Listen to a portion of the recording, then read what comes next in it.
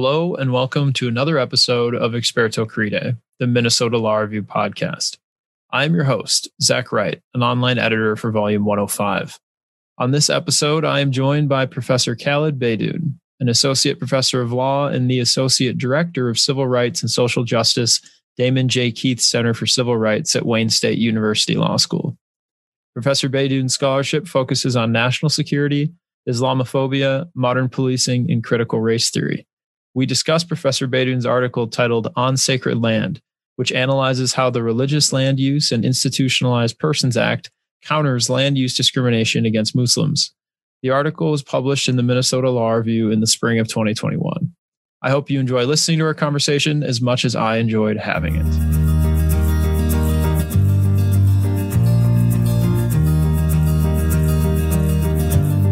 Professor Beydoun, thank you for joining me today. Yeah, thanks so much for having me. Yeah, absolutely. So, as we are wont to do on this podcast, I thought I would start with some high-level kind of definitions of some key terms that come up a lot in your piece and will come up in our conversation. So the first one of those terms that I was hoping you could kind of define and talk about briefly is land use discrimination. Mm-hmm. Yeah, land use discrimination is when some body of city government engages in, whether it be racial, religious, identity-based discrimination in extending access to whether it be real property or the construction of a building on a parcel of land. Perfect. So now I've got two acronyms for you. The first one is ASM. ASM, the anti-Sharia movement, was a sort of political movement that emerged, I would say, in 2010, on the heels of the emergence of the Tea Party movement, whereby various political actors, one individual specifically that I identify in the piece, David Yeroshami, looked to push legislation that essentially demonizes Islam under the banner of these anti-Sharia bills that were percolating throughout much of the country. Okay, and this last acronym, there might be a fun shorthand way to say it, but I'm not familiar, so I'll have to spell it. The RLUIPA. Yeah, RLUIPA, Religious Land Use and Incarcerated Persons Act, Institutionalized Persons Act, is legislation that was enacted in 2000 that looks to address land use discrimination and federalizes complaints against land use discrimination, extending relief or possible relief to parties, including the subjects of this piece on sacred land, Muslims, to curb the prospect of discrimination and have access to land. Gotcha. So it kind of sounds like it's functioning maybe at the crux of land use discrimination, ASM. Is that fair? Yeah, exactly. So RLUIPA, the legislation effectively is an instrument that aggrieved parties use to cut against land use discrimination. And the land use discrimination that is focal to this piece is the anti-Sharia movement, the ASM, which is, a form of, Islamophobia. Maybe we can define that term if you'd like. Go for it. Yeah, I think it'd be helpful. Yeah, Islamophobia is, essentially bigotry towards Muslims. And, ASM, the anti-Sharia movement, is a form of state-sponsored Islamophobia that is extended or enforced by way of legislation looking to demonize Muslims and then impair their access to land. Gotcha. Okay, sorry, go on. Yeah, so these four different definitions or pieces kind of come together, almost a network form to describe what this piece focuses in on. Mm-hmm. And real quick, before we dive into what the focus of your piece is, I also think it'd be helpful to explore a little bit of the background that kind of led to the development of these four things in this moment that your piece focuses on. So, I'd like to ask you a little bit about a case called Employment Division v. Smith. Mm-hmm. Could you talk about the significance of that case? Yeah, Employment Division versus Smith was a landmark decision in 1990, which essentially reshapes free exercise of religion jurisprudence. It says that discrimination that is not intentional is not enough to bring forward a claim against a government. So basically, as a consequence of Smith, you need full-fledged intentional discrimination to bring forward the higher burden of proof that is enacted by courts to assess free exercise of religion discrimination. And I suppose that probably wasn't happening too often after that court case came down. Yeah, before Smith, proving activity or state action that substantially burdens religion was enough to trigger heightened scrutiny within the courts with regard to free exercise of religion. Smith does away with that. It's in some ways it's analogous to the Washington versus Davis case, which puts forward this really difficult standard where plaintiffs or aggrieved parties have to prove intentional discrimination, which in today's times is really difficult to prove because governments, state actors, individuals oftentimes guise their animus, they guise their discrimination, which makes it really tough to prove intent. Mm-hmm. And so jumping from Employment Division v. Smith, one other, I think, key piece of background here is the Religious Freedom Restoration Act of 1993. Where does that fit into this kind of background puzzle?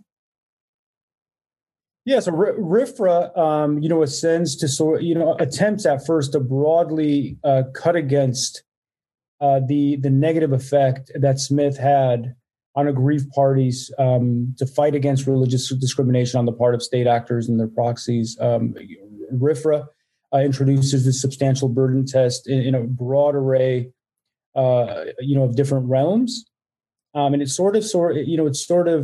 blazes the trail for RLUIPA, which is more focused in nature. RLUIPA focuses specifically on land use and also discrimination against incarcerated individuals. It's far more narrow than RFRA, but RFRA becomes sort of the legislative boon that enables the spawn of RLUIPA in 2000. And there's been a lot of controversy around RFRA, and specifically these mini RFRA bills that are popping up on the state level.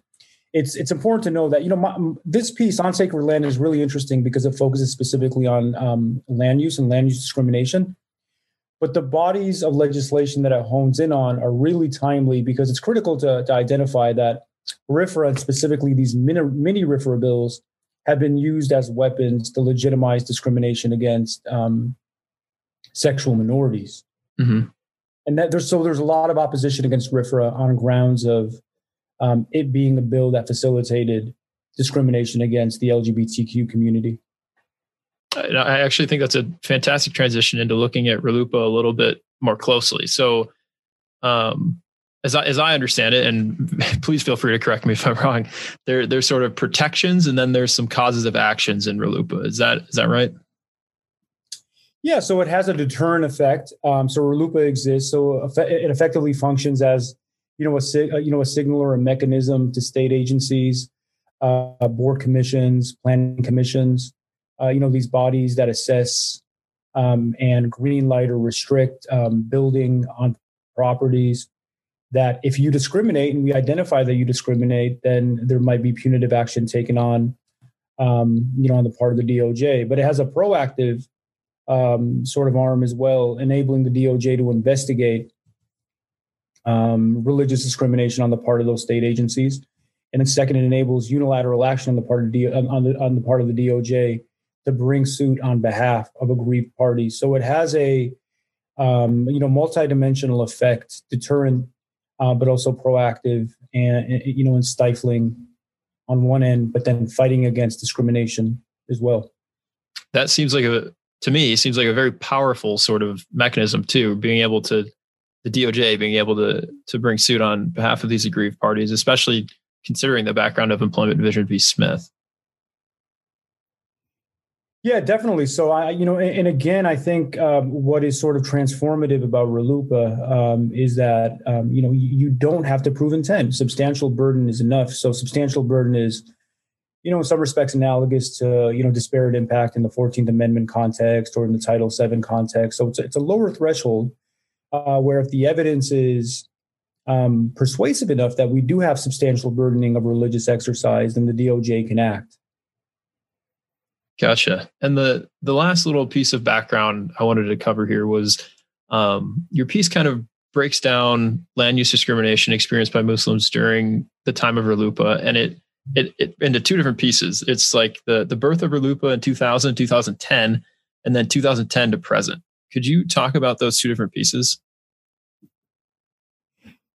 Yeah, so it's interesting. This is one of the few pieces that I've written, and if you're familiar with my, I guess, broader corpus of work, I write on national security and the war on terror, and I'm critical of state policy because it has an injurious effect on Muslim and marginalized communities in the United States. This piece was aberrational in the sense that I was sort of lauding a piece of state law having a positive effect. But that wasn't the intent of RLUIPA, right? RLUIPA, legislators were championing RLUIPA in 2000. And recall, right, 2000 was a year before the 9/11 terror attacks and the emergence and expansion of the war on terror in the days after. The objective of RLUIPA wasn't necessarily to sort of vindicate the religious rights of Muslim communities, right? I think it's important to sort of identify that it didn't have that sort of altruistic aim when it was being spearheaded and then supported by legislators in 2000. It was supported, ironically enough, by a lot of evangelical, Southern conservative legislators who are more interested in protecting the religious rights of churches, right? Christian groups, specifically in states where secularism and non-religiosity were becoming really popular. So RLUIPA, politically speaking, was pushed forward to protect Christian rights. But coincidentally enough, it becomes a piece of law that after 9/11 becomes very potent, becomes very productive in the protection of Muslim rights during an era of unprecedented Islamophobia and anti-Muslim animus. First in, what scholars call the war on terror decade, 2001 to 2010, where you see an unprecedented uptick in hate crimes, hate incidents against Muslim individuals and Muslim communities. But in that same vein, you also see an uptick in land use discrimination against Muslims seeking to build mosques, seeking to build cemeteries, seeking to build religious schools. And that's logical, right? Because you would think that land use discrimination would increase at the same rate or at a similar rate of hate crimes and hate incidents.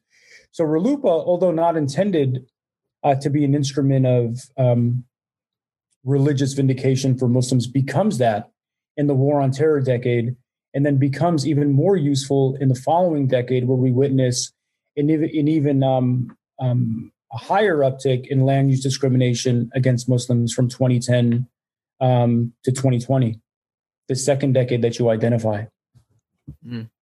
And I think it's actually really interesting. Something else you identify in your piece is, ASM has had differing impacts at maybe the state legislative and local government level versus its discursive impact. Could you talk about that? Because I think that ties in really nicely what you were just talking about.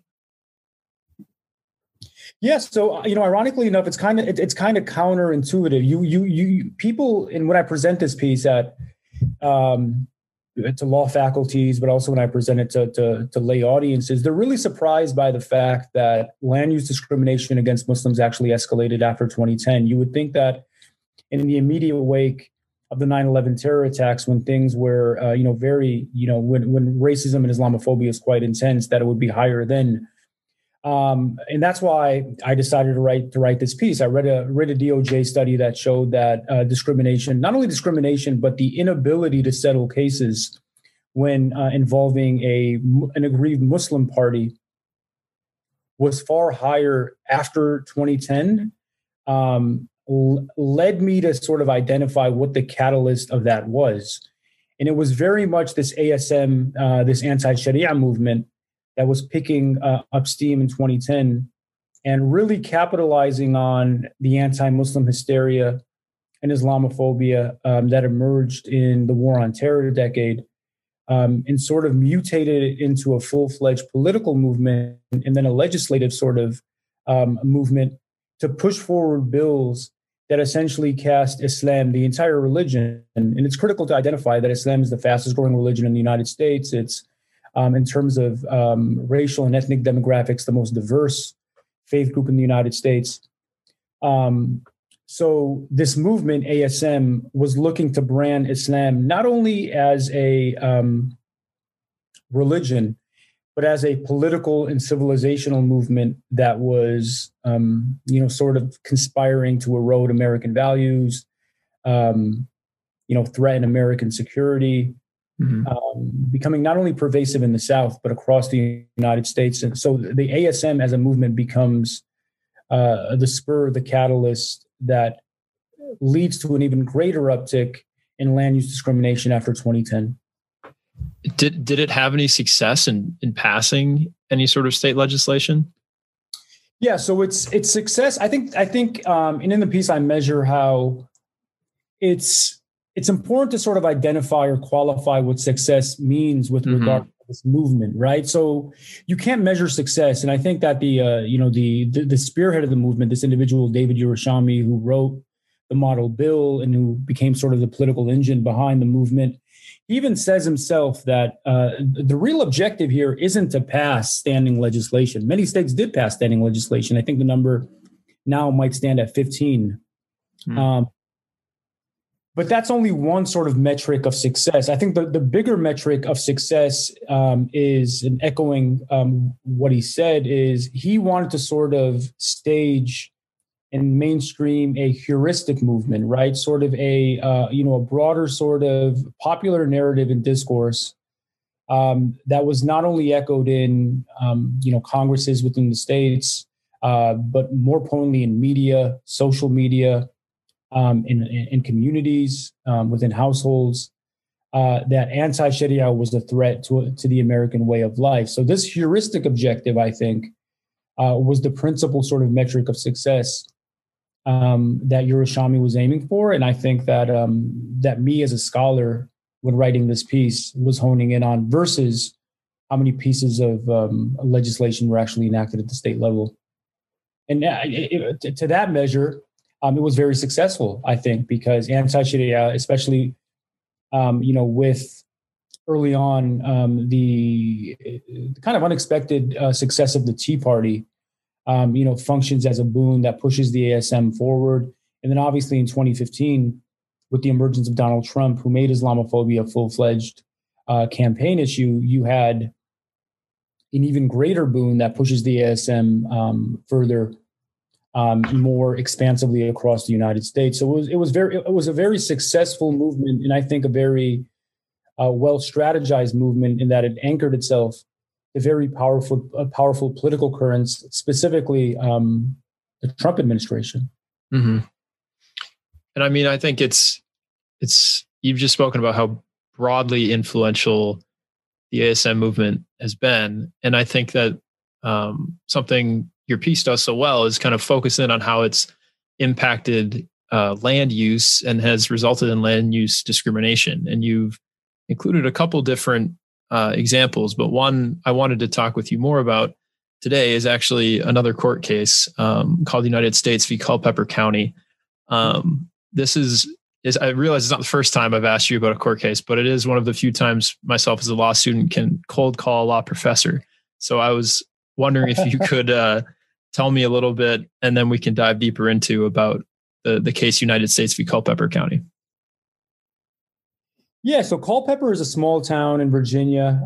It's close to Charlottesville, where the University of Virginia is seated, and not too far from Washington, D.C., where you had a small but kind of burgeoning Muslim community that was essentially using a used car lot as a makeshift mosque for a long time. But like many, not only Muslim communities, but faith groups across the country that are, sort of emerging and galvanizing, what those communities do is they pool their money, and they pool their money to build a religious institution that the entire community can benefit from. And that's exactly what happened in Culpeper. So they pooled their money, raised enough money where they can build an actual formal standalone mosque. They applied for a license to build a mosque, and specifically they needed a septic tank. Various city codes require that you meet specific structural benchmarks before you receive a license, and that was sort of one of the licenses they needed to procure before building. So they followed all the steps, followed protocol, applied for a license for a septic tank, and they were denied by a 3-2 board vote. The organizers of the mosque, community leaders, were thinking, hey, there's something going on. We followed all the steps. The history shows that within Culpeper County that there hadn't been many denials, if any denials, of these septic tanks. Why are we being denied? What's unique about our claim and our license that leads you to this, sort of unprecedented board vote? Come to find out that, Virginia, it's interesting, right? We're kind of living at a time in this country where states are shifting in terms of their politics, but it's also critical to know that, states aren't politically monolithic. I think that in Minnesota, the Twin Cities, very liberal, and, outside of the Twin Cities, things can get quite conservative. That, in some respects, is true for Virginia, where the southern part of the state, kind of beyond the Metro DMV area, can kind of turn red. And Culpeper is one of these places that not only turns red, but where the anti-Sharia bills that were introduced were quite resonant. And Virginia was a place where you had 4 of these anti-Sharia bills being introduced over during the last couple of years, sort of the broader temporal context in which this Muslim community applied for a septic tank license.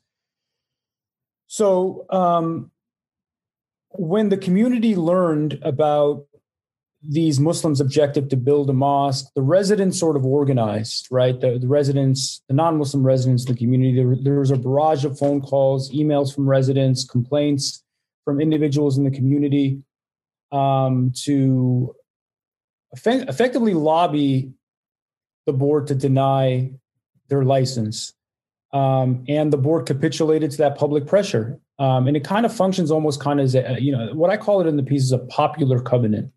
Right. This is the community, the sort of broader populace in the area, mobilizing and then galvanizing to fight against the construction of an institution that is conflated with terror, with suspicion, with inassimilability. And the board effectively capitulated and gave in to the discriminatory tide coming from the city. As a consequence of what was pretty patent in terms of this qualifying as religious discrimination, the DOJ, through RLUIPA, files suit right through a federal court order, and then delivers relief. Right, there's a positive conclusion to the DOJ suit.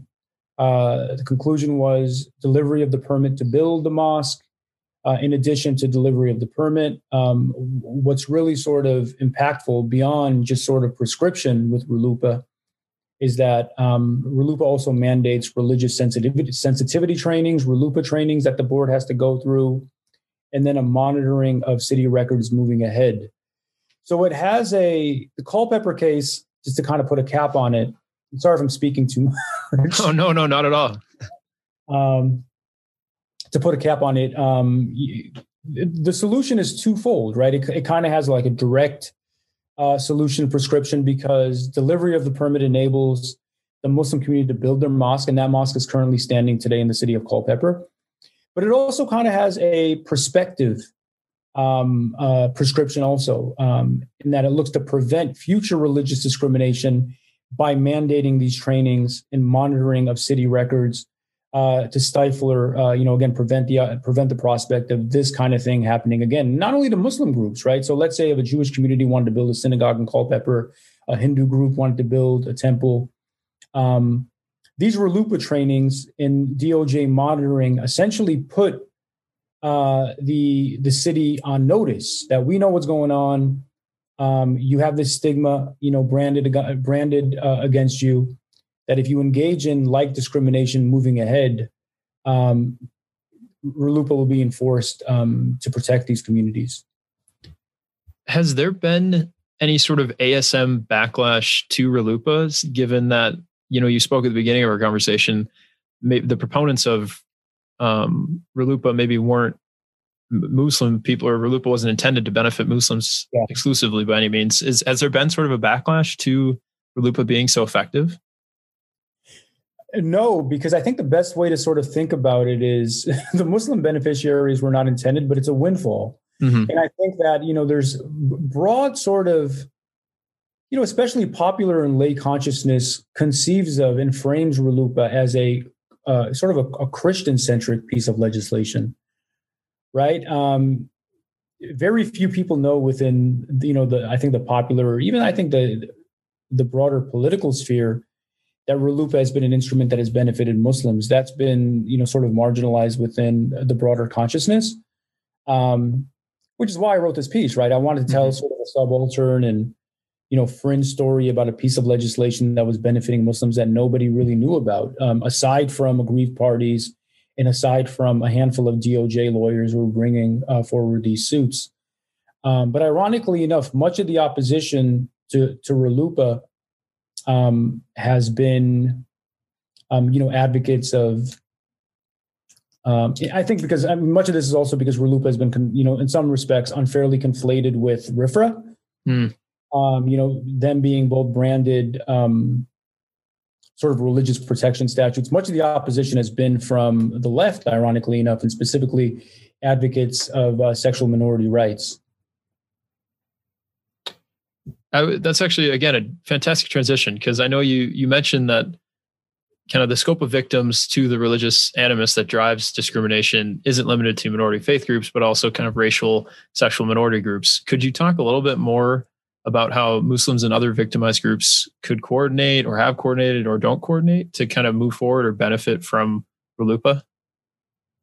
Yeah, that's been the trickiest part of this. To be honest with you, because it's kind of being supportive of a piece of legislation, and as a consequence of that support, having really awkward bedfellows, right? So again, I'm somebody who tends to be more progressive, and I'm supporting a piece of legislation that has been championed by conservative, if not far right, elements. And I've been on panels when presenting this piece where, there have been scholars who are concerned with sexual minorities, LGBTQ rights, who are, critical and justifiably critical against RFRA and religious freedom statutes like RLUIPA, right? So I definitely, echo their criticism, but also, kind of the broader political context tied to these bills that sort of inspires their criticism.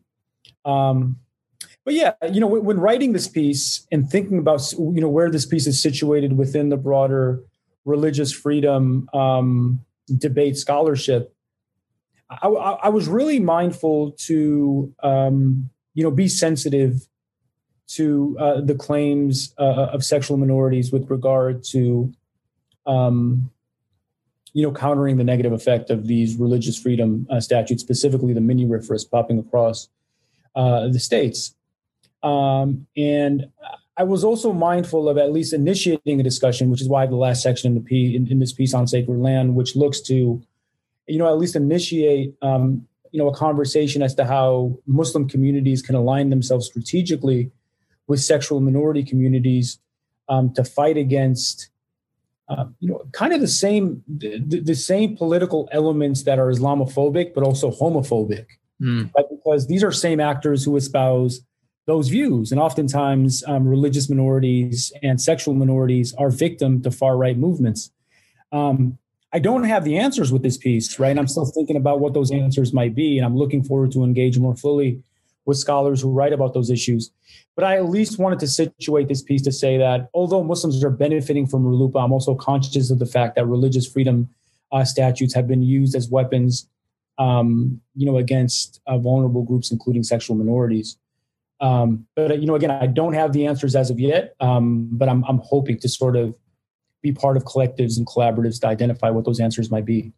I think that's excellent. So I guess you spoke again at the beginning about how RLUIPA is pretty narrowed. Is it fair to say that RLUIPA excels at what it was maybe intended to do, which was to address land use discrimination? I think so. I think one of its greatest attributes is that it's narrow, right? And by virtue of it being narrow, it can be weaponized and it can be distorted by elements that look to use religious or protections against religious discrimination to engage in proactive, let's say, homophobic discrimination in the way that RFRA can, right? I think RFRA's breadth in that it applies to so much, makes it a more sort of dangerous bludgeon for nefarious elements to use it as a legal and a political tool to sort of mutate what might look like religious protection to actually be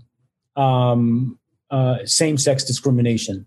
It's tough to do that with RLUIPA, right? Because it's narrowed to two specific realms: land use, and then protection of incarcerated individuals' free exercise rights. So I think what you said is exactly true. The fact that it's so narrowly tailored makes it more effective with its principal objectives on one hand, but it also, I think, makes it less co-optable than RFRA and the mini RFRAs. That's kind of keeping your eyes looking forward here. My final question for you is pretty open-ended, but where do you see RLUIPA going from here? Do you see it moving? Do you see it staying the same? Just any thoughts on that? It's tough to gauge. I think it's tough to gauge. And much of it is contingent with the political elements in power. I think in some respects, one of the greatest sort of positives associated with RLUIPA is that it's kind of flown under the radar, right? It's not a piece of legislation that has garnered a lot of popular attention. It hasn't caused the same kind of debate and opposition as RFRA. And by virtue of it sort of being less cognizable, politically speaking, I kind of see it being steadfast and in place in the near future. Now, one possible risk is, and I think one thing that I've identified, especially when discussing RLUIPA with journalists or various media outlets or with lay audiences, is there is this tendency and perhaps a political sort of movement to conflate it with RFRA. And one possible fear is that if opposition to RFRA and these mini RFRAs leads to conflating it with RLUIPA, then it possibly can be threatened. I don't see that being the case, but that's something I'm sort of paying attention to. Professor Beydoun, thank you so much for joining me today. No, thanks so much for having me. And I'm really excited to see this piece published by the Minnesota Law Review. And I've really enjoyed working with you and your colleagues during the life of the editing process.